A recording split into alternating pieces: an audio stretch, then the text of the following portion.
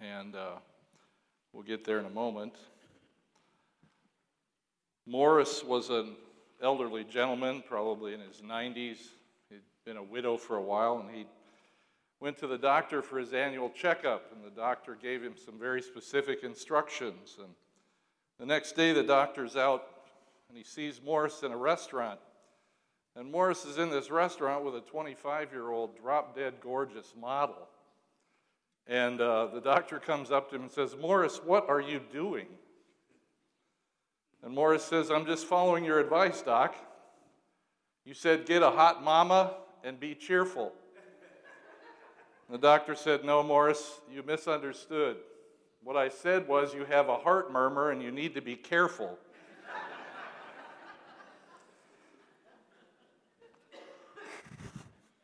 I'm sorry, I thought that was funny. Hospital regulations require a wheelchair for patients being discharged. However, while working as a student nurse, I found one elderly gentleman already dressed and sitting on the bed with a suitcase at his feet, who insisted he didn't need my help to leave the hospital. After a chat about rules being rules, he reluctantly let me wheel him to the elevator. And on the way down, I asked him if his wife was meeting him. He said, "I don't know," he said. "She's still upstairs in the bathroom changing out of her hospital gown."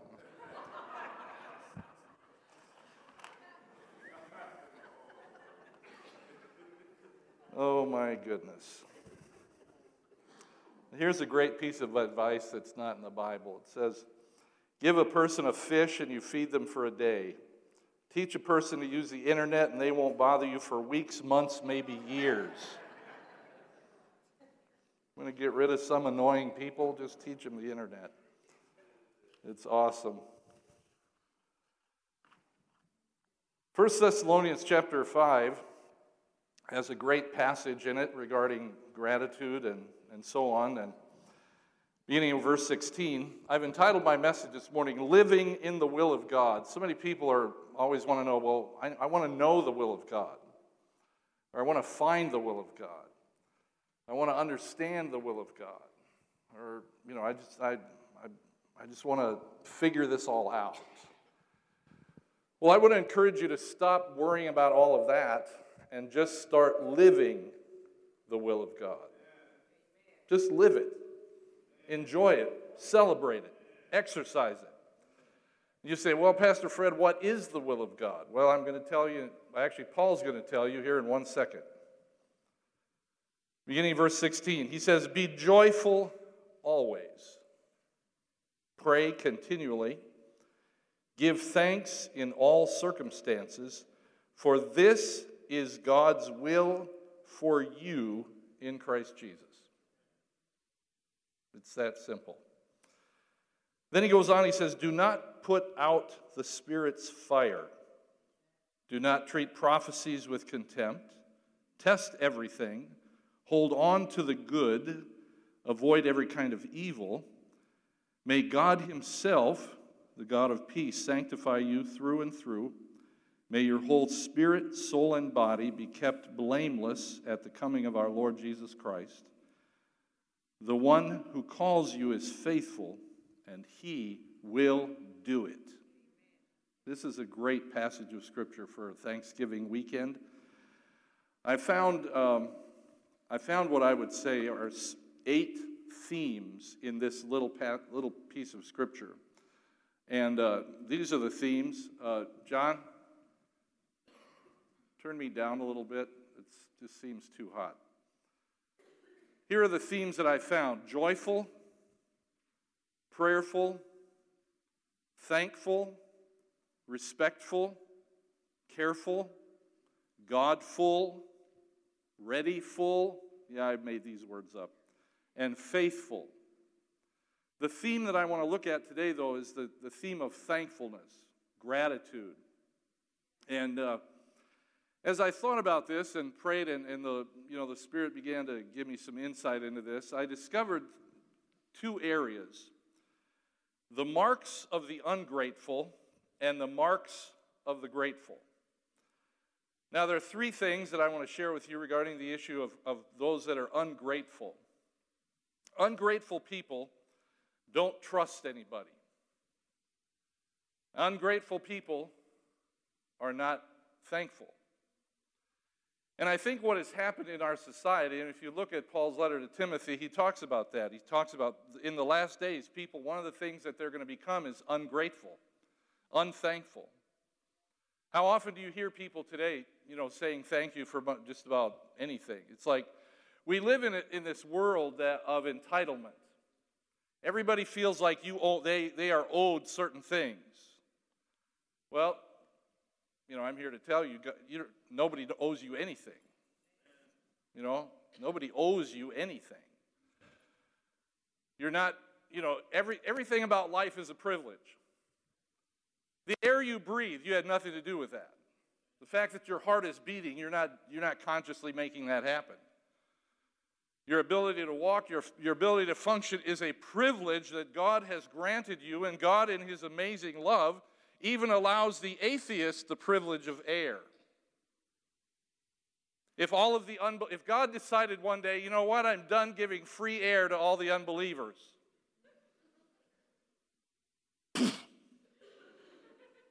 The funeral homes would go crazy.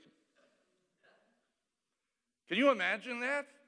If God decided to just lift His blessing on this planet and said, no more air for those that are unbelievers. It would be, that would be crazy. That's impossible to imagine. But this idea of trust and gratitude are so powerfully tied together, and I am so committed and I believe this with all my heart, that God requires only these two things from us as His children, to trust Him and to be grateful. Our lives, Lynn and I together, our children, they would have been absolute angels if they would have gone through life trusting us and being thankful. How cool would that have been? Can you imagine that? If your conversations with your children, and they would always just say, that's a great idea, Dad, sure. I'll be home at 11 o'clock for Kurt. You know what? I'll be home at 10:30. I am so thankful that you're letting me go out and do this. I will be home early. You are awesome, Dad. I sense a bit of cynicism. That doesn't happen in your families? No, you know what happens? The normal, the ungrateful, the untrusting, here's the number one thing they always want. They want an explanation. The ungrateful always are looking for an explanation. And there's a little word that they have developed in their vocabulary, and they're really good at it. And that little word starts with a W, and it sounds like what? What? Why? It's time to eat. Sit down, you have to eat. Why? Because you're going to die if you don't eat. Well, why? I have a grandson that's gifted in this area. Ashton, oh Lord have mercy. Come on, Ashton, we got to go. Why? Come on, you got to put a coat on. Why? Because it's cold outside. Well, why? So then, even if I went into the scientific explanation of why it's cold outside, that wouldn't, well, why?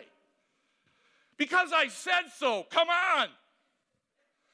This constant desire of explanation, the evolutionists have tried to come up with the why of how we got here. It's in Genesis. Just read it. It's easy. Well, why? Why does this work? And to take everything apart and to argue and to, why? You don't need an explanation. You're not smart enough to understand an explanation. Just do it. Just do it. God very seldom, if ever, gave an explanation. Because you see, let me explain something to you. Oh, here comes an explanation. This is awesome. When I demand an explanation from a person in authority over me, what I'm asking them to do is to bring me to their level of authority so that I can decide whether they are intelligent enough or worthy of my cooperation in that situation. It's the height of arrogance. You know? Jim is the higher up in a large organization. Have you ever had a manager or somebody come to you and ask you why? Or, I need you to explain something to me. Next time, just say, you're just not smart enough. I can't do that. That ought to go over really well, even though it would be the truth. Okay? We need to understand that the ungrateful heart always seeks an explanation because it desires to be elevated to a position equal to the one giving the instruction. Whether it's my 8-year-old grandson wanting to come to my level of understanding of life so that he and I can now have an equal discussion about something, just do it. Man. Number 2. It's very similar to this, the first one. The ungrateful seek control. The ungrateful seek control. They want to be in charge. They want control. Have you ever dealt with somebody that's like a control freak? Aren't they just fun to be with? Well, no, I want it done this way. Well, why? See, now the discussion starts. Because I'm in charge. Well, why are you in charge? What makes you so much better than me? How come I can't be in control? I want to be in control. Why do you have to be in control? And these are discussions that are going on in preschool rooms. That's the problem. And you get to high school, and it gets worse. And the millennials now it's all about control and entitlement and explanations. And, they don't accept authority on any level because they feel like they have as much right to be in control and to this, that, and the other thing. And the ungrateful live in this realm of control and explanations and special treatment, the third thing. They want special treatment. I think back to Joseph's brothers. I'm sure when Joseph arrived that day and said, hey, check out my new coat, rest assured the brothers were not going, yay, Joseph got a new coat. That's awesome. We're so happy for you. You're going to die. But you see, in the midst of that, they did not like the fact that Joseph shared with them information about ultimately someday being that he would be in control. He said, this amazing dream. Yeah, if you have a dream like that, you may not want to share that with a lot of people. Let God kind of put that together first. But they wanted, I'm sure they asked, well, why in the world did he get the coat and we got nothing? He's the youngest, he's special, he's this, that, and the other thing. And why, and so they took control, and what did they do? They threw him in a pit, ultimately sold him, so on and so forth. Because they were jealous that they did not get that special treatment. And so the ungrateful struggle with this issue of jealousy. And they begin to ask questions. Well, why? I'm going to fix this. I'm going to take control of the situation so I will get the special treatment that I deserve. If you struggle in that area, then ask God to help you, forgive you, and set you free. Because the transformation was amazing. Because of Joseph's attitude, and we'll get to that in a second. I definitely want to spend much more time on the grateful side, because that's the fun side, that's the positive side. But this issue of ingratitude is so dangerous. And it goes clear back to Adam and Eve.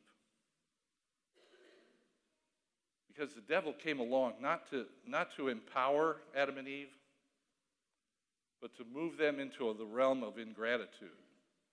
Rather than being thankful for all they had in that garden and rejoicing and celebrating life, the enemy took them to the tree that they were to avoid at all costs, and what happened? He began to explain some things to them.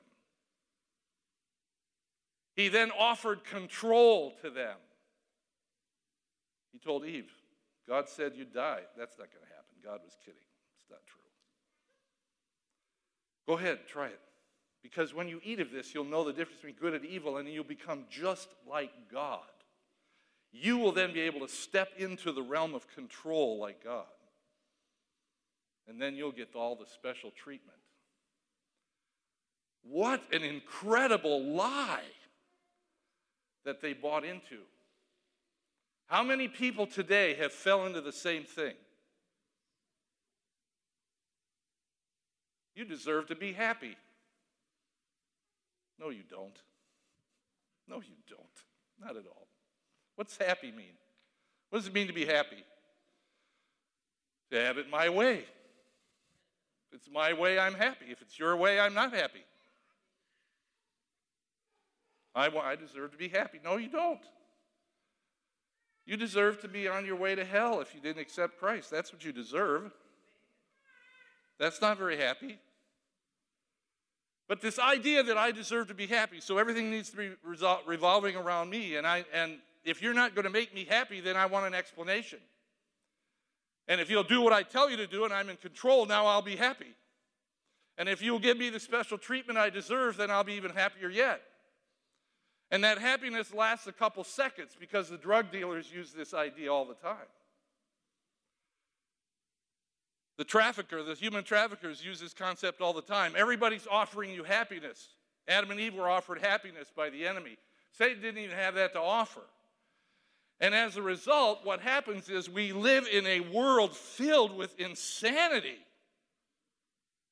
Gangs, carjackings, trafficking, drug addiction, pornography, prostitution. It's unbelievable. Because when you move into the realm of the ungrateful, you become nothing but Satan's tool to destroy God's creation. Now that might be a little harsh, but it's just the truth. It's just the truth. Now don't jump up and go, you can't handle the truth. No, never mind. But let's move quickly into the grateful side. That's the good side. What do grateful people look like? Turn to your neighbor and go, that's me. That's me. Grateful people seek revelation, not explanation. I don't need to understand how salvation works. I accept it as a revelation truth of God. I don't need to understand how electricity works. I just enjoy it. I don't understand how my car works. I just get in it, push the magic button, and take off.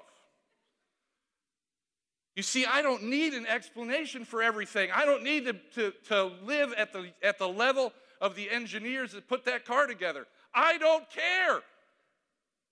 It works, I'm good. And if it doesn't work, then I find somebody that's got the revelation to fix it.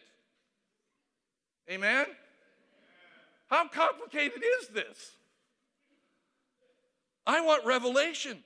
I want God to reveal truth to me. I want to know and understand His Word. You see, joy, Paul says, be joyful always, pray continuously, and in everything give thanks, for this is the will of God. Joy is born out of gratitude. Grateful people are happy people. They're joyful people because they're not looking for anything other than just to celebrate the midst of their joy. Pastor Harry shared a story years ago, and it's just one of those amazingly crazy stories. They had two kids. The one kid got put in a room filled with brand new toys. And so what did he do? He broke every toy in the room, just took it apart, just busted it all. And then when he was done, started crying and whining and complaining. Another boy they put in a room ankle deep in horse manure. And he's dancing around in there, jumping around, just laughing, celebrating, just excited. And they finally opened the door, what are you doing? His response was, well, all this horse manure, there's got to be a pony in here somewhere. That's joy. That's seeking revelation, not looking for an explanation. You see, I believe Joseph understood the power of this because God kept expanding his boundaries, expanding his world because of gratitude, not because of ungratefulness, not because of asking God, why is this happening to me? Why is this going on? Why is that going on? In every situation, it seems like he took joy in the journey, even though it was a ridiculous journey. Sold into slavery, started out the head of a household. Again, the enemy comes in, tries to mess that up, Potiphar's wife. Joseph then gets put into a prison. His sphere of influence expands from a household to an entire prison. The Bible tells us that he was elevated to second in command in the prison. The next step, his sphere of influence expands now to an entire nation, all of Egypt. Why? Because he held on to the revelation that was given to him as a young man. The dream was starting to take shape. Just takes a little bit of patience. Stop asking God why. I want you to start asking God, what now? Where now? What now, God? I don't understand this, but so what? What do you want me to do next? Where should I go next? What's in store for me next? I want the next revelation, Father. Give me the next one. Give me the next revelation. Revelation. Number 2, the grateful accept boundaries. You see, a control seeker runs around creating boundaries, creating fences and rules and regulations. In God's economy, he moves our boundaries wider and wider the more faithful we become. That little sphere of influence begins to expand. It gets larger and larger. Can you imagine, do you know how depressing it would be if a child, if you send them out to play in the backyard, and they go and they run up to the fence, and they just stand there going, get out of my way, fence.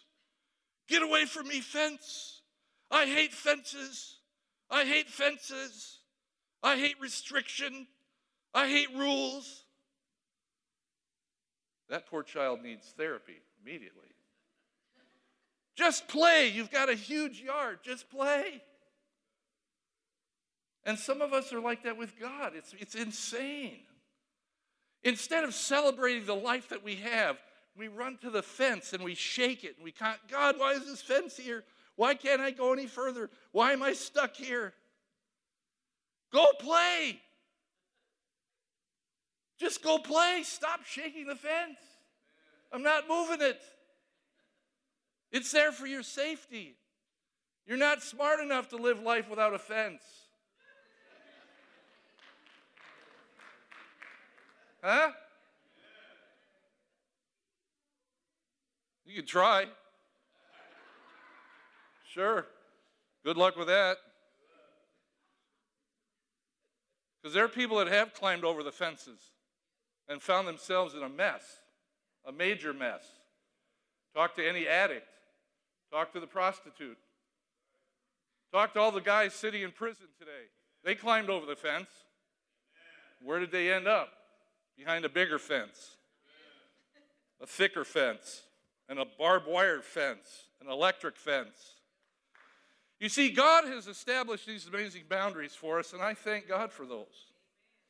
I praise God for the boundary that He provides for us in marriage. God blessed Linda and I, God blessed us as young people, committed to the idea that sex is something that you save and protect until marriage. It's a boundary God has established. He didn't do that just because he thought, hey, let's just really aggravate the heck out of the human race. No!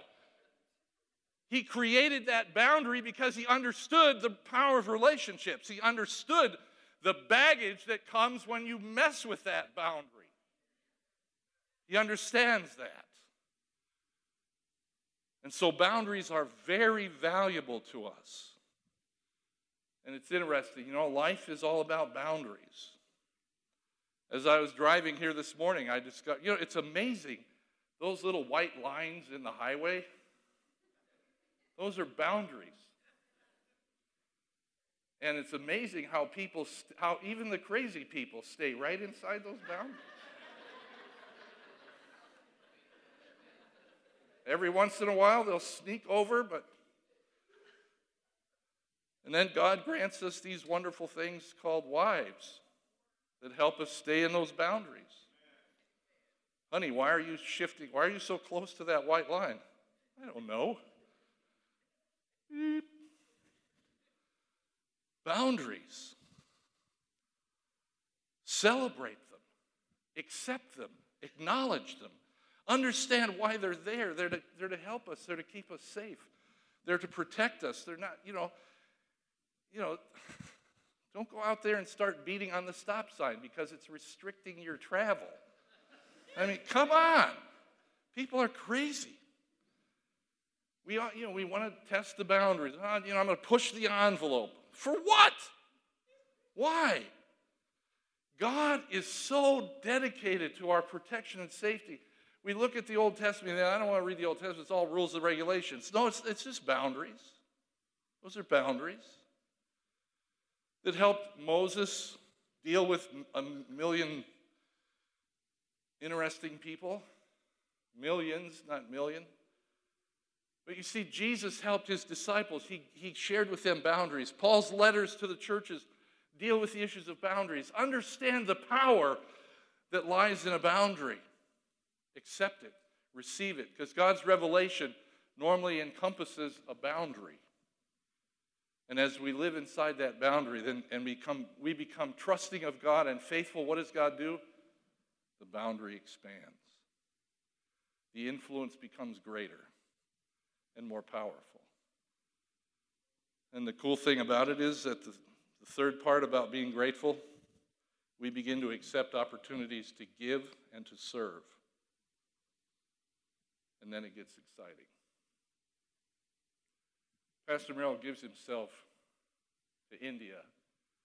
He'll be leaving again in a few weeks. He gives himself to India to minister there, to empower, to teach pastors. Why does he do that? Because when he goes to India, they pay him thousands of dollars to be there. Oh, no, wait. He pays thousands of dollars to get there. That's what it was. God is looking for those that are filled with gratitude and trust, because then he begins to flow blessings through them. Candace ministers to our youth along with others, Haley, Joel, Catherine. And they do that because they get such a huge stipend for doing that. No, get nothing. They get the blessings of dealing with teenagers. Yeah. Dawn and Chris, prison ministry, and others, Carrie, and different people that are involved in prison ministry. Yeah, they, several times a month they'll go to Pontiac or some other prison. Because when they get there, the prisoners all take up a love offering and give it to them for coming to visit them. Right? That's a lie and you know it. No. This past week was a very interesting week. Or last Saturday, not only there was a men's breakfast, and I had to leave the breakfast for a few minutes. I met Tom Kennington over in a parking lot here in Mount Prospect. I have a connection with a gentleman named Stephen Pollitt, who's has been a trustee for Mount Prospect. He's part of a ministry kind of thing called Hunger Outreach. And he called me up earlier this year, and he goes, it's chicken time again in November. How many do you want? I said, when somebody tells me that, I get really weird. I said, 25 cases. That's 1,000 pounds of chicken. So he said, no problem. All right, we'll see you on the 11th. So I met Tom. Tom showed up. So I gave Tom 24 of those cases. I kept one case to share with a family here in church. And so we just loaded that up, and he took off. And pretty soon I got a phone call. Steve says, wait, I need Tom to come back. I got 8 more cases somebody else is going to take, and he can have them. So Tom ended up with almost 1,400 pounds of chicken to give away to share in his community. A couple days later, I get a call again from another organization, actually a company in Chicago, and they said, we're giving away turkeys again this year. And I said, oh yeah, I remember. How many do you want? So I thought, well, let's not be greedy. 25. I want 25. Okay, no problem. See you Friday. So this past Friday, I drove into the city. Guess who I met there? Tom Kennington. I was able to give him 20 10-pound turkeys. And then I took 5 of them because we're really hungry. No, I took 5 to give away to some other people that I knew. And people have been, and many of you have called, and I've come to your homes and picked up furniture and items and things to take to Tom, and Tom uses that to bless his ministry. And it's about seeking these opportunities, and those opportunities will seek you when God knows and understands that you're not going to take the blessings of God and mess with them.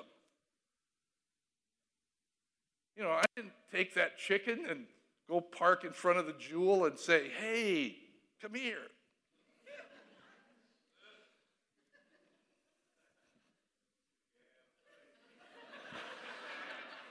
No, I gave that away. Selling that stuff, that'd be insane. No, I gave it away because it became an opportunity for me to be grateful, to become an instrument in God's hands, to watch blessing flow. And you know, the crazy thing is that God then makes provision in such amazing ways in our lives. To accept his revelation, we got to get out of here. To accept his revelation, to accept the boundaries that come with those, and then to begin to seek the opportunities to serve and to give. Joseph held on to that revelation God gave him. As a result, he accepted the boundaries that kept growing as he remained faithful, from household to prison to nation. And what did he do?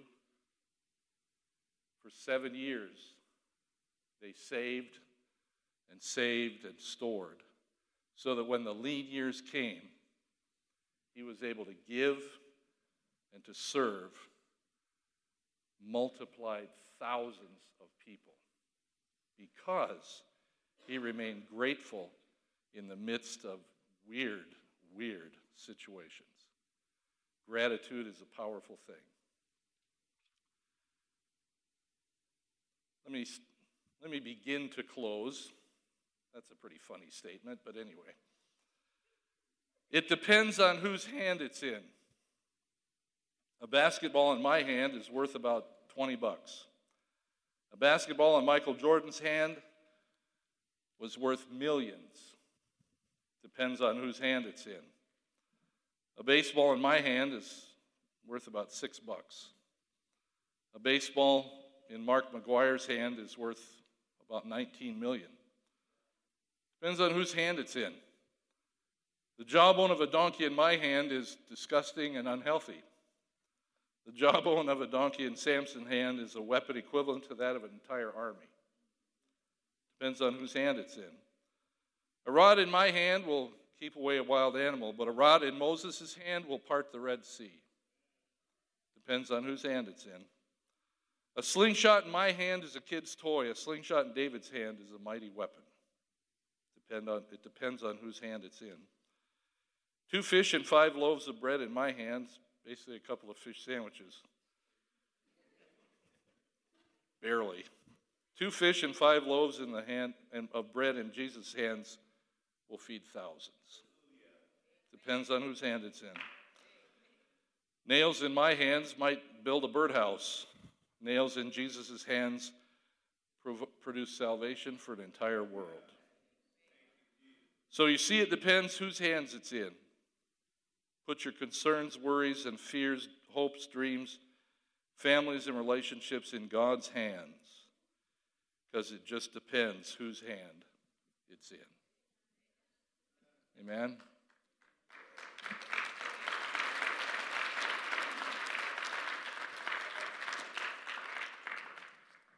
I want to close with, again, an old hymn that just kind of shares my heart with you today.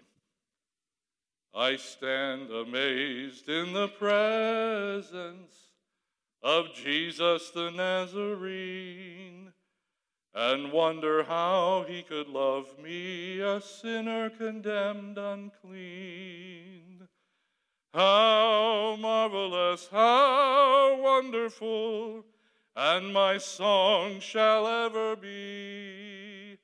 How marvelous, how wonderful is my Savior's love for me.